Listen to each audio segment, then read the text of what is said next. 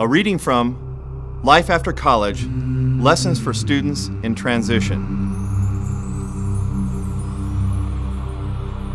The Reverend Martin Luther King Jr. once observed, "Every now and then, I think about my own death, and I think about my own funeral. If you get someone to deliver the eulogy, tell them not to talk too long. Tell them not to mention that I have a Nobel Peace Prize. Tell them not to mention that I have 300 or 400 other awards. I'd like for somebody to say that day that Martin Luther King Jr. tried to love somebody. Say I was a drum major for justice. Say that I was a drum major for peace. That I was a drum major for righteousness. I won't have any money to leave behind. I won't have the fine and luxurious things of life to leave behind. But I just want to leave a committed life behind."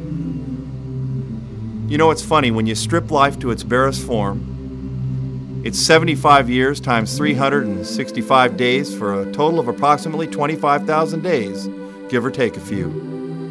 Some lives are longer, some will end much sooner. My real father got 41 years, my stepdad 66. My mom died at 71. I did a memorial service for a baby that lived only 48 hours. How much time will you and I have? You must continue or begin to live life passionately with great purpose, as if you don't have all the time in the world. Because you don't. 25,000 days. The day I realized that I had spent 14,000 of my 25,000 days already was the day I quit wasting time. The saddest thing for me to see as an educator is witnessing students who believe that their lives have not yet started when 6,500 of their days have already gone. Get busy. Never have you had so much to do in so little time. Make your 25,000 days an adventure. Life is a one-ticket ride. One time through the line. Use your days wisely. Today is the day to choose to live fully.